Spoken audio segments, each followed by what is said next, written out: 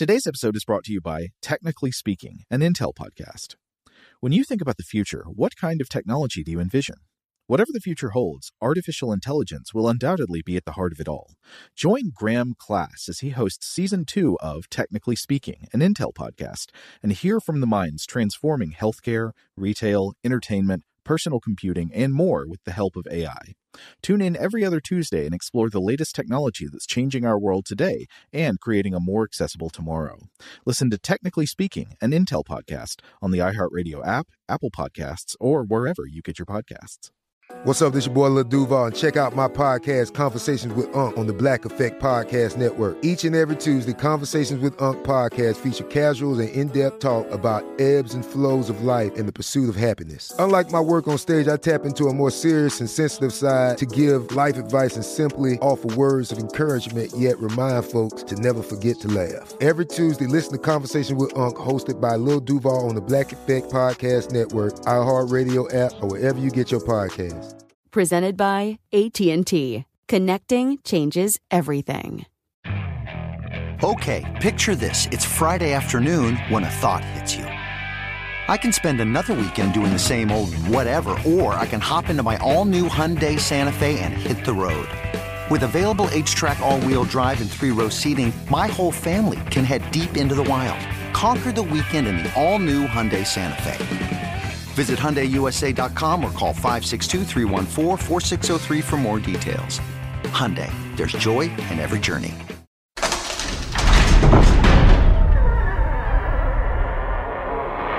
Hey, welcome to Stuff to Blow Your Mind. My name is Robert Lamb. And I'm Joe McCormick, and it's Saturday. Time to go into the vault for an older episode of the show. This one originally published on January 25th, 2022, and it was part one of our series about the Kuleshov effect, an interesting psychological effect having to do with film editing.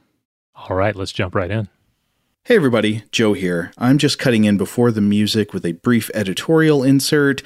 It's happened before, it happened again. This is one of those episodes that went long. Rob and I originally planned it to be one standalone chat, but it started taking on an unwieldy form while we were recording, so we decided to go ahead and chop it up into two parts. So this is why in a few minutes you might hear me make references to things I'm going to bring up later in the episode, but we actually won't get to them until part two, so apologies for any confusion on that front. As a general outline, we're going to introduce and illustrate our central topic in part one here, and then we'll be going deeper into the weeds of subsequent research in part two. So without any further delay, I'll now plunge you back into the show. Welcome to Stuff to Blow Your Mind, a production of iHeartRadio.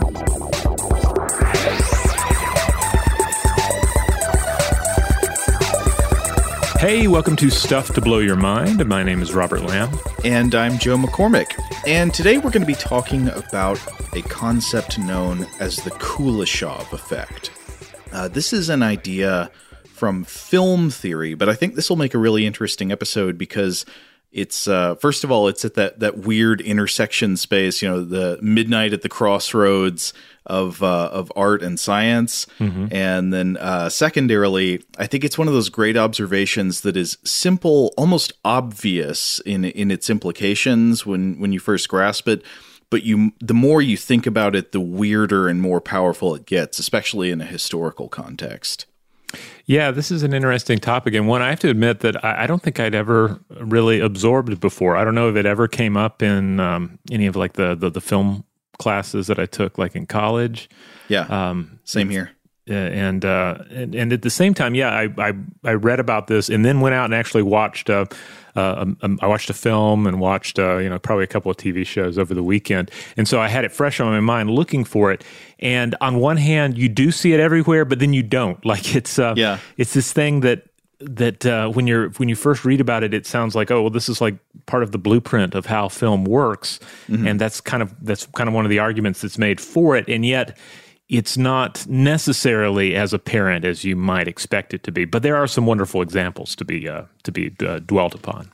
Well, the way I'd put it after having done all the research for this episode is that I think it is sort of part of the blueprint of how film works, except in the way it's usually explained, it's just a few degrees off. Yeah, I think that would make sense. But I'll explain more about that as we go on. Another thing that's interesting about this, though, is it's something that's originally from the realm of art and aesthetic criticism. It's from film theory, but it also has a sort of mixed research history within the fields of experimental psychology and neuroscience. There's some empirical experiments that seem to find evidence of the effect, and others do not find it. And I think part of the difference there is how you ask the question and what kind of stimuli you use. But it could be interesting to see what the difference is there as well. But I guess we should get straight to explaining what the Kuleshov effect allegedly is.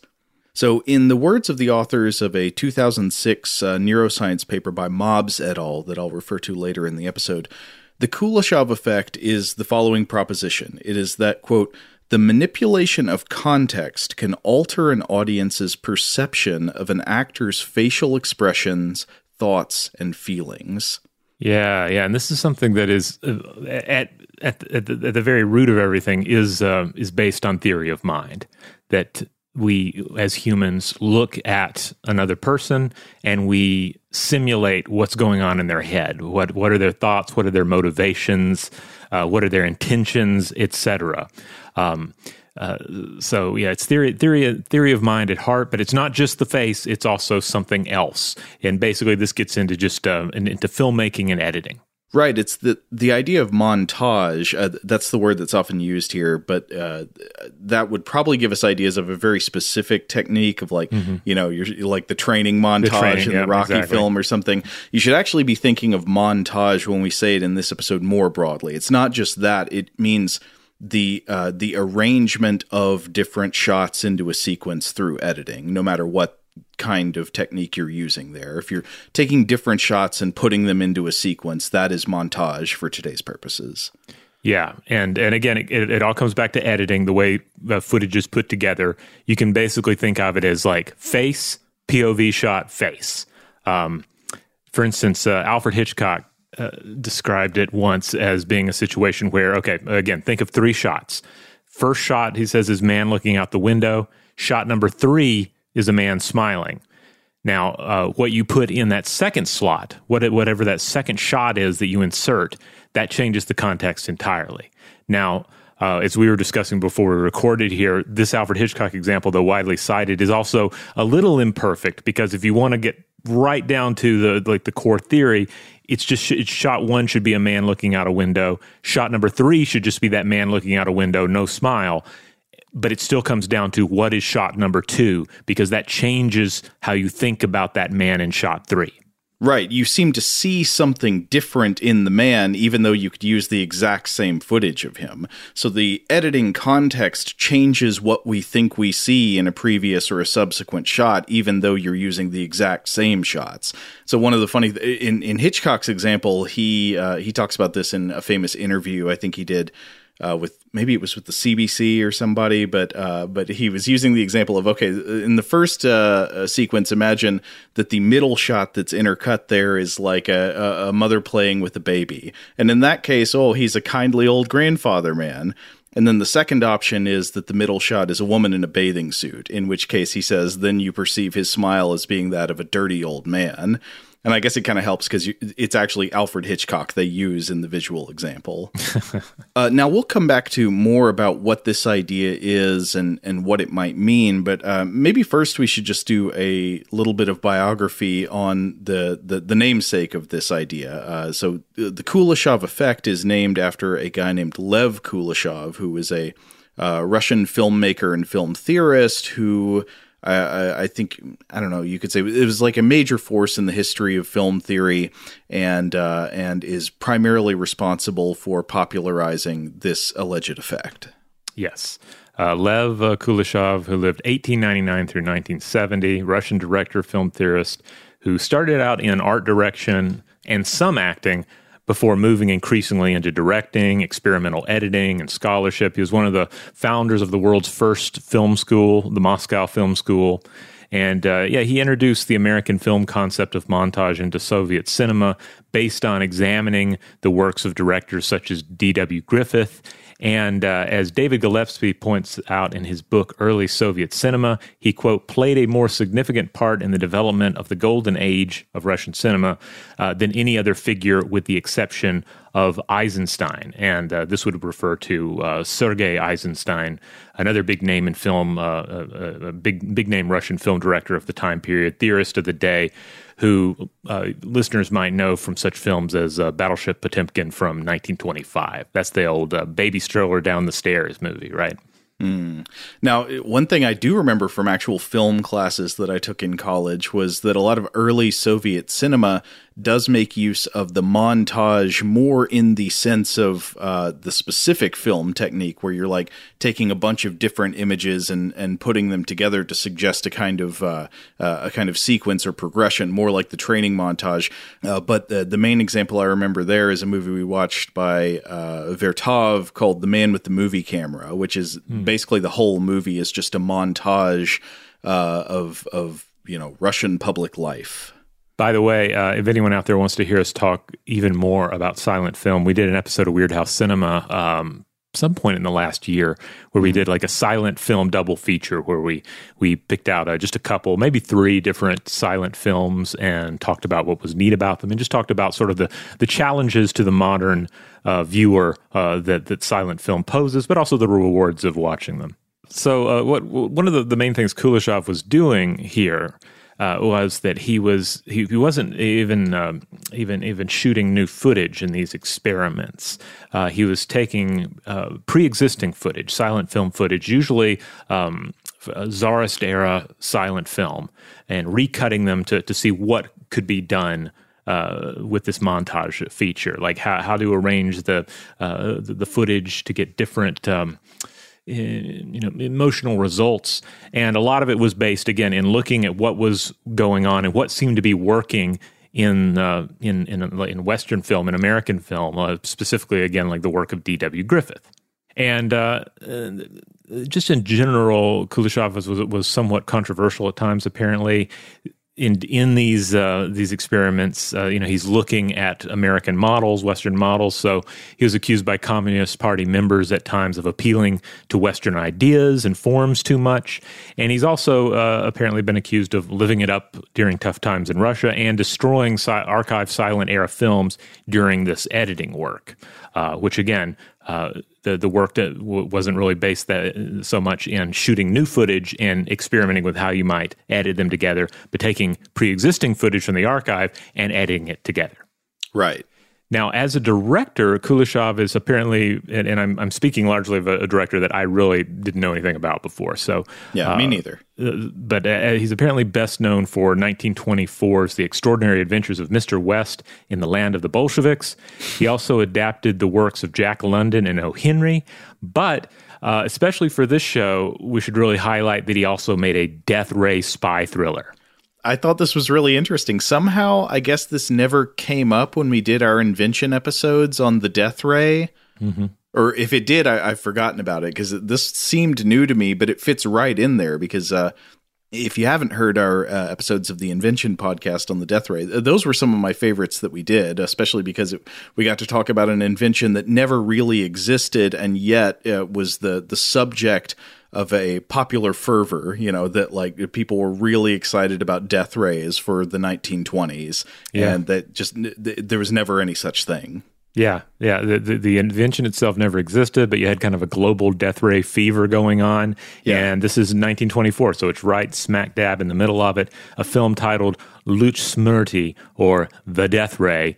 Gillespie describes it as, quote, a relatively violent film about international espionage. So I had to look in. I looked at footage. The available footage that I could find of it wasn't super great to watch, but there's some impressive stills.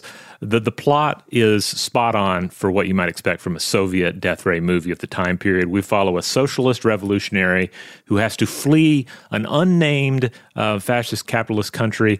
The socialist revolutionary has to flee to the Soviet Union. And once there, he is introduced to the new technology of the death ray, which can explode gunpowder at a distance, which is a key detail because that's exactly the sort of thing that was part of the death ray fever that we discussed in the Invention episode. That's right. So the brief top line on that is that basically a lot of this death ray fever came from reaction to the horrors of long-range bombing, aerial bombing in World War I, and people wanted the idea of something that could shoot bombers out of the sky from a great distance before they got to your cities, and the death ray filled in that gap. Exactly. So basically, the evil spy follows him and steals the death ray technology so that they can use it to suppress labor strikes. But don't worry, the labor strikers steal the death ray technology back and use it to blow up their oppressor's bomber aircraft, which is about to be used against the strikers. This almost makes me want to compile and watch a list of all the death ray movies of the 1920s. Just put them all together and see what kind of picture emerges. Yeah. And I'm curious, like, what is the best death ray movie? I'm assuming the best death ray movies came later. Came in the wake of films such as this. Shout out to Astepro for sponsoring this episode and providing us with free samples. Rob, as the local host with allergies here, they sent you some of their nasal spray to treat your allergies. What was your experience like? Yeah, that's right. I always wrestle with the pollen a bit when it rolls in during the spring, so they sent me the little nasal spray. I tried out the product, and yeah, it sure did help me get on top of my symptoms for the day. And it's so fast-acting, it was already kicking in before I left the house. Astepro is a first-of-its-kind nasal allergy spray. It's the fastest 24-hour over-the-counter allergy spray. It starts working in 30 minutes, while other allergy sprays take hours. Astepro is the first and only 24-hour steroid-free allergy spray. Astepro delivers full prescription-strength indoor and outdoor allergy relief from nasal congestion, runny and itchy nose, and sneezing. Get fast-acting nasal allergy symptom relief with Astepro. Go to asteproallergy.com for a discount so you can get Astepro and go today. ASTEPRO allergy.com. Astepro and go. Use as directed for relief of nasal congestion, runny nose, sneezing, and itchy nose due to allergies. Today's episode is brought to you by Visible. If you haven't heard of Visible, now you have. They're the wireless carrier that's making wireless visible. It's in the name.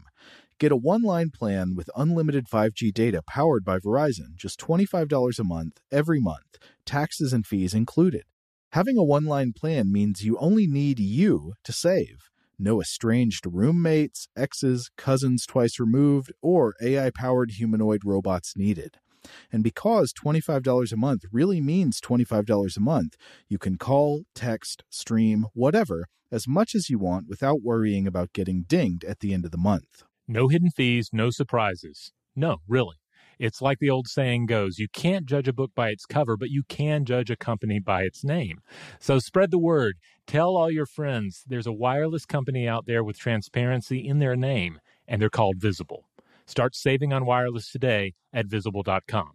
Monthly rate on the Visible plan for data management practices and additional terms, visit Visible.com. Today's episode is brought to you by eBay. eBay Motors is here for the ride. Remember when you first saw the potential? And then, through some elbow grease, fresh installs, and a whole lot of love, you transformed 100,000 miles and a body full of rust into a drive that's all your own. Look to your left. Look to your right. It's official. No one's got a ride like this. There's nothing else that sounds like, feels like, or looks like the set of wheels in your garage. With over 122 million parts, you can make sure your number one ride or die stays running smoothly so there's no limit to how far you can take it. Brake kits, turbochargers, engines, exhaust kits, roof racks, LED headlights, bumpers, whatever your baby needs, eBay Motors has it. And with eBay Guaranteed Fit, it's guaranteed to fit your ride the first time, every time, or your money back. Plus, at these prices, well, you're burning rubber, not cash. Keep your ride or die alive at ebaymotors.com. Eligible items only. Exclusions apply. Okay, well, so that's Lev Kuleshov, and I wanted to get a little bit into the background of this idea of the Kuleshov effect by consulting his own words. So I found a book called Kuleshov on Film, Writings. This was published by the University of California Press in 1974. I'm not positive. I think this might be a reprint of some earlier writings of Kuleshov's. But The context is I was consulting an early section of this book where he's discussing a series of investigations he and his colleagues carried out in the late 19-teens and into the 20s, essentially to try to figure out how film actually works. They were asking questions like, how do audiences make meaning out of the images they see over the course of a film? Which is a great question, and it is something that early filmmakers really had to figure out. We can take a lot of film meaning making for granted these days because film techniques are so well honed these days that they're often invisible to us. You if you watch a professionally made movie, you will not even notice the fact that, say, all of the eye lines in it have been aligned correctly so that when a character looks at something and then it cuts to that thing, it's lined up so that it's not confusing. But that's like a technique that had to be learned, and there are tons of things like that. They're just invisible to us now, as a lot of good filmmaking techniques are. I mean, ideally, I guess, there are different ideas at this, but, a common view, I think, among a lot of filmmakers is that techniques should not call attention to themselves, but instead should disappear and allow you to just become totally absorbed in the narrative to help bring about the raw experience quality of modern cinema. Yeah, and that's something I like to stick to. I mean, unless the film is so poor in its execution that you can't help but notice it, and certainly there are plenty of examples of that. But so Kuleshov and colleagues are trying to investigate, how does film work? What are the techniques that cause an audience to think or feel a certain way? And so famously, Kuleshov feels that he has achieved a breakthrough when he starts to discover the power of montage or editing.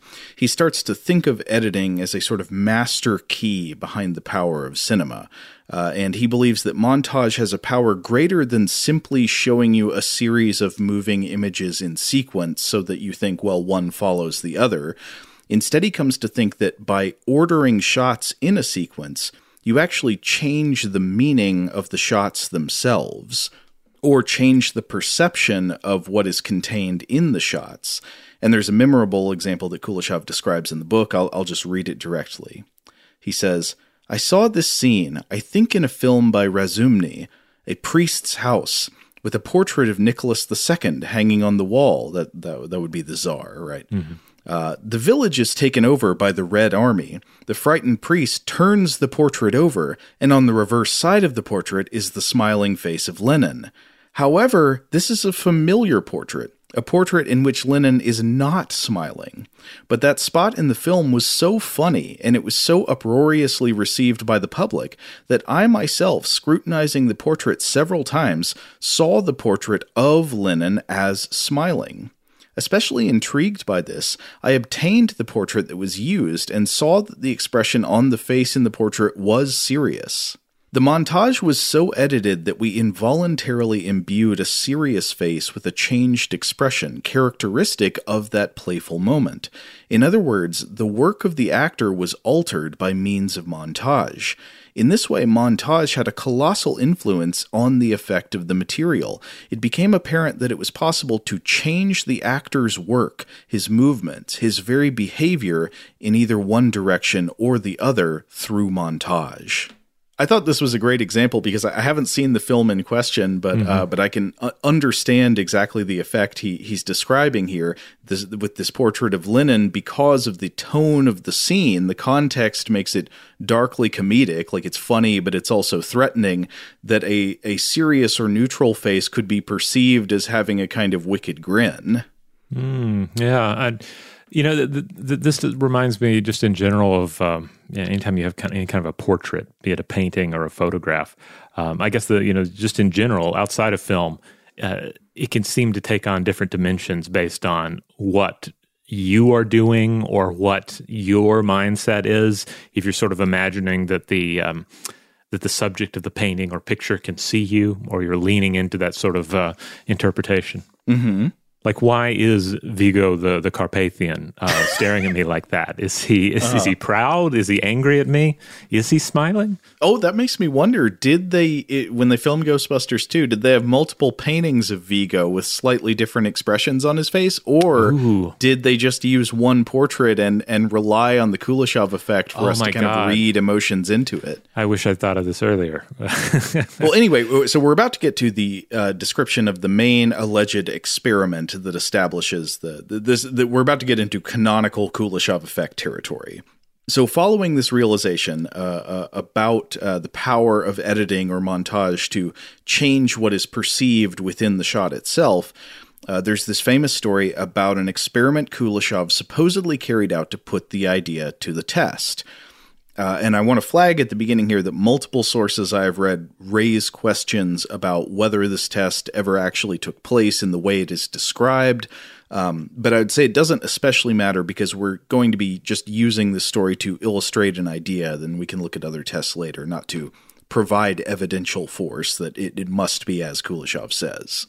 So, whether or not this event actually took place exactly like this is how it's described in a book called How Movies Work by Bruce Kaywin. This was University of California Press, 1992. Kaywin writes as follows about Kuleshov's experiment. He found some old footage of a pre-revolutionary actor named Ivan Mazhukin, a single long take, probably a makeup test, in which the face showed an unvarying neutral expression. Kuleshov then cut 3 different shots into this take, one of a child playing with a toy, one of a bowl of soup, and one of an old woman in a coffin. The sequence went as follows: face, child, face, soup, face, woman, face. When he showed this short film to an audience, although this may be a bit of cinematic folklore, they remarked what a great actor Mazhukin was. They enjoyed the subtle way he expressed affectionate delight at the child's playing, hunger for soup, and grief at the death of the woman, whom they assumed was his mother. The Mazhukin experiment, as it has since been called, had a permanent impact on the theory of screen acting. It showed that audiences will read shots in terms of each other, and therefore that a film actor, who ought ideally to underact, could allow the montage to suggest some of his or her emotions and thoughts. The point for our immediate purposes, however, is simply that the impression of continuity is often generated by the audience.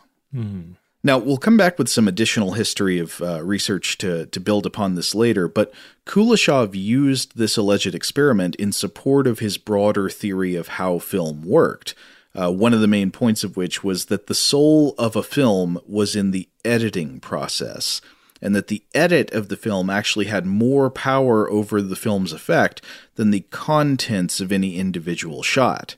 I think another way of phrasing this is that the way you edit your footage together is ultimately more important than what an actor does while the camera is rolling, because the meaning of an actor's performance can be totally changed by the editing context. And in fact, Kuleshov allegedly carried out a couple of other experiments along these lines that are known sometimes as creative geography and creative anatomy.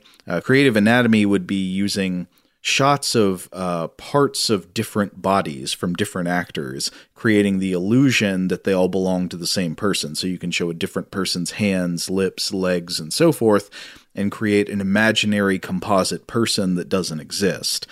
He also did the same thing with physical geography. So he would have, for example, a shot of people walking along a street in Moscow and then maybe going up a staircase and then going to a mansion that was actually the White House in Washington, D.C., creating the illusion that there's just one continuous walk all in the same place, but they're on different continents, which at the time they looked at that discovery as revelatory. They were like, oh, wow, like you actually don't need to shoot stuff that's in the same geographic place in order to suggest being in the same geographic place. You can invent geographies that don't exist out of different parts. which of course now is this is just how you make films. Right. You know, you have one exterior and maybe the interior is a set, or it's somewhere on the other side of the country, you know.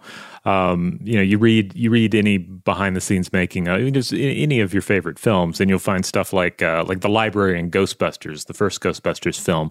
I think parts of that are in just, they're from all over, depending on whether you're outside or you're inside or you're in the basement. Right. And then also when it comes to the anatomy question here, I mean, it's why you have stunt doubles, body doubles. It's why you can finish a film even though Bela Lugosi died while shooting it. Right. So that's probably, you're getting into the poor example a bit in that specific example. No, Plan 9 from Outer Space is a wonderful example of what you can do with the magic of cinema editing. Yes. Today's episode is brought to you by Visible. If you haven't heard of Visible, now you have. They're the wireless carrier that's making wireless visible. It's in the name. Get a one-line plan with unlimited 5G data powered by Verizon, just $25 a month, every month, taxes and fees included. Having a one-line plan means you only need you to save. No estranged roommates, exes, cousins twice removed, or AI-powered humanoid robots needed. And because $25 a month really means $25 a month, you can call, text, stream, whatever, as much as you want without worrying about getting dinged at the end of the month. No hidden fees, no surprises. No, really. It's like the old saying goes, you can't judge a book by its cover, but you can judge a company by its name. So spread the word. Tell all your friends there's a wireless company out there with transparency in their name, and they're called Visible. Start saving on wireless today at Visible.com. Monthly rate on the Visible plan for data management practices and additional terms, visit Visible.com. Today's episode is brought to you by eBay. eBay Motors is here for the ride. Remember when you first saw the potential? And then, through some elbow grease, fresh installs, and a whole lot of love, you transformed 100,000 miles and a body full of rust into a drive that's all your own. Look to your left. Look to your right. It's official. No one's got a ride like this. There's nothing else that sounds like, feels like, or looks like the set of wheels in your garage. With over 122 million parts, you can make sure your number one ride or die stays running smoothly, so there's no limit to how far you can take it. Brake kits, turbochargers, engines, exhaust kits, roof racks, LED headlights, bumpers, whatever your baby needs, eBay Motors has it. And with eBay Guaranteed Fit, it's guaranteed to fit your ride the first time, every time, or your money back. Plus, at these prices, well, you're burning rubber, not cash. Keep your ride or die alive at ebaymotors.com. Eligible items only. Exclusions apply. Today's episode is brought to you by Technically Speaking, an Intel podcast. When you think about the future, what kind of technology do you envision? Whatever the future holds, artificial intelligence will undoubtedly be at the heart of it all. Join Graham Class as he hosts Season 2 of Technically Speaking, an Intel podcast from Ruby Studio in partnership with Intel. Explore the future of technology that's rapidly evolving our world today with the help of AI. There's still so much work and research needed to fully understand the power and potential of AI, and Intel is at the forefront of implementing AI in revolutionary technology that's changing the world we live in for the better. In each episode, Graham interviews the minds transforming medicine and healthcare, retail, entertainment, personal computing, and more while pioneering new uses for AI in these spaces. Tune in every other Tuesday and explore the latest technology that's changing our world today and creating a more accessible tomorrow. Listen to Technically Speaking, an Intel podcast on the iHeartRadio app, Apple Podcasts, or wherever you get your podcasts. But to get back to the core idea here, and I think it'll be important for us to think about the Kuleshov effect in a couple of different ways. One is just the broader idea that editing context can radically change the meaning of individual shots, which I think we just all know from experience is obviously true. This is a fact about how movies work. But the other thing is the more specific claim of the alleged Mojukin experiment, that you can take a totally neutral shot of an actor's face displaying no emotion whatsoever, and by intercutting it with other footage, you can change what the audience perceives in those shots of the actor's face. The audience will come to think that, a neutral face intercut with image of a child playing is like a happy parental, thing, and like a bowl of soup means they're filled with pangs of hunger, even though it's the exact same neutral footage of the face. So that's the more specific claim.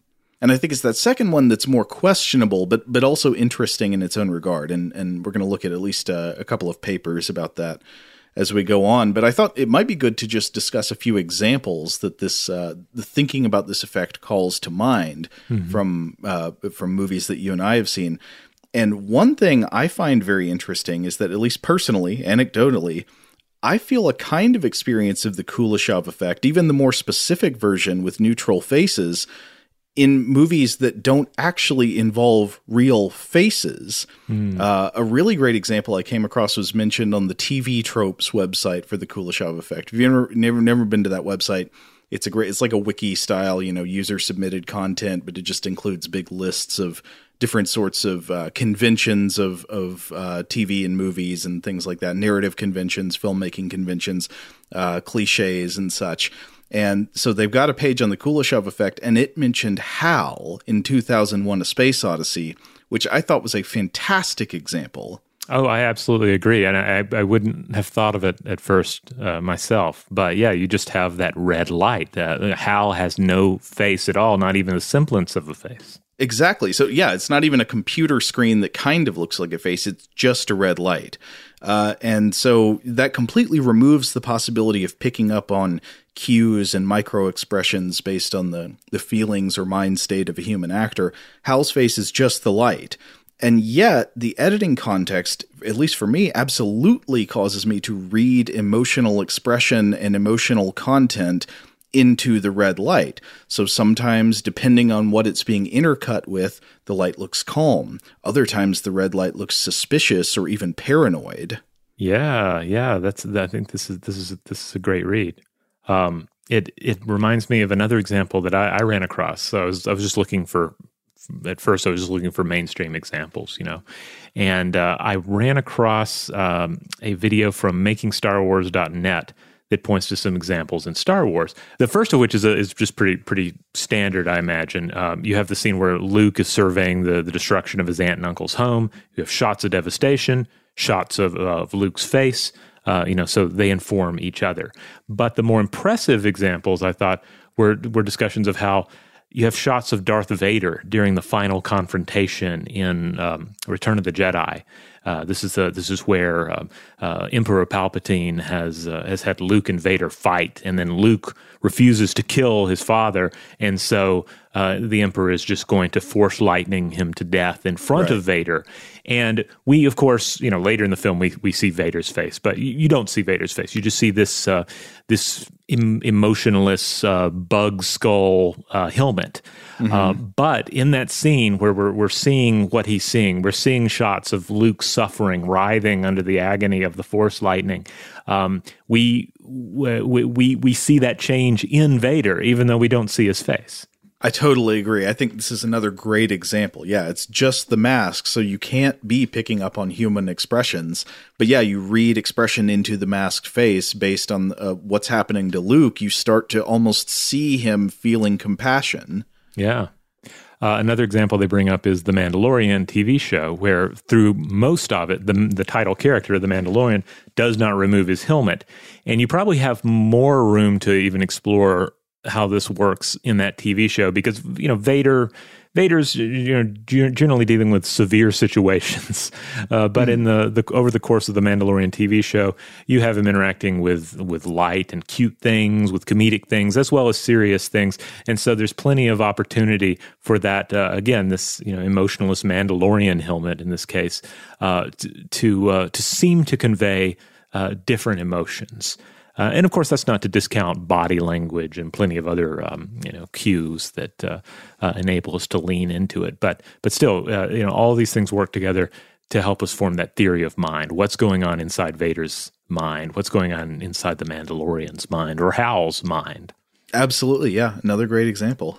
Now, one example I was looking into and thinking about too brings us back to Hitchcock. I was thinking about Psycho, which of course has a number of scenes that are very iconic and that easily come to mind. And you may even be able to picture even if you haven't seen the film.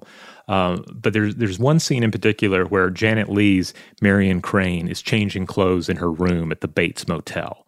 Norman Bates, played by the handsome Anthony Perkins, is in an adjacent room. He approaches a picture frame, he removes it, and it reveals a peephole. He puts his eye to the peephole, and we switch to a POV shot of his voyeurism. Here's Marion Crane undressing. Then a close-up of his eyeball, like side view of his eyeball, staring through the peephole. She moves out of view in the POV shot, and then he places the picture frame back over the peephole, back still turned to us. But then he turns, and we see his face, and his face is very interesting in this performance, and particularly in this scene, because it is, I mean, it's hard to register exactly what he's feeling. Like, it's not like blank, he looks... Yeah. It's kind of blank. I mean, I end up reading into it if I'm thinking about it, like, what's he thinking? Obviously, I know what's about to happen. He's going to go in there and kill her while she's in the shower. So it's easy to read in like grim determination, but he's not like, snarling and snickering with fiendish desire in this scene or anything. And it's also interesting to think about this in terms of subversion, because we think of Anthony Perkins now. We think of Psycho. We think of him playing this very troubled, murderous individual. But prior to this film, he was like a Jimmy Stewart-esque leading man and a former teen heartthrob. So Hitchcock was subverting this image in Psycho. So it's interesting to think about that watching a scene like this. Yeah. Though I also have to add that having your character look through a peephole like this is hardly like neutral. Right. Yeah, no, that gives us a different idea of him. I mean, in the scene earlier, he's got a very boy next door kind of energy. He seems, just kind of like a sweet, shy, handsome young guy. Yeah. But yeah, once he's looking through the peephole, that does charge the way we read his face very differently. Right. Now, speaking of Hitchcock and voyeurism, it's also worth noting that Rear Window, starring the actual Jimmy Stewart, has plenty of examples of this sort of thing where, a lot of that movie is Jimmy Stewart's character looking through a telescope, and then we have POV shots of what he is seeing in other apartments. And then he reacts. And then it cuts back to him, yeah. Now, one more it's sort of an example of it, but also kind of a subversion of it, is a Spielberg face. Oh, yeah. This is the close-up of awe and wonder on an actor's glazed face in reaction to something they're looking at, like a big old shark or a UFO or a field full of dinosaurs or something. Well, in the more specific sense, generally I would say these are not neutral faces, but they are faces that are... Clearly, they're having some kind of powerful inner experience, but it sometimes might be ambiguous if you were to just see the face by itself. But then when it's intercut with what they're looking at, it's very often awe. Right, and sometimes this is actually manipulated to comedic effect online. For instance, in the Jurassic Park sequence, where they're awed, they're getting out of the car, they're just completely zombified by something utterly amazing and holy before them. You don't know what it is yet. I mean, it's going to be dinosaurs, but you haven't seen it yourself yet. And so I feel like there have been a number of comedic bits where someone has inserted something else there. Something maybe more mundane than gigantic dinosaurs brought back to life through science. It's the new Taco Bell menu item. Exactly. All right, well, we ended up having a lot to say about the Kuleshov effect, actually. So I think we're going to have to call part 1 there. But when we come back, we can talk about some attempts to replicate the original Kuleshov study, some interpretations of what may be lying behind it to the extent that it's true, and then maybe a little more research about ambiguous faces in general. In the meantime, if you would like to listen to other episodes of Stuff to Blow Your Mind, you can find them in the Stuff to Blow Your Mind podcast feed, with core episodes on Tuesday and Thursday, listener mail on Monday, Artifact on Wednesday, and hey, we're talking about film, so be aware that on Fridays, that's Weird House Cinema. That's our time to set aside most serious concerns and just talk about a weird or unusual film. Huge thanks, as always, to our excellent audio producer, Seth Nicholas Johnson. If you would like to get in touch with us with feedback on this episode or any other, to suggest a topic for the future, or just to say hello, you can email us at contact@stuffedblowyourmind.com. Stuff to Blow Your Mind is a production of iHeartRadio. For more podcasts from iHeartRadio, visit the iHeartRadio app, Apple Podcasts, or wherever you listen to your favorite shows.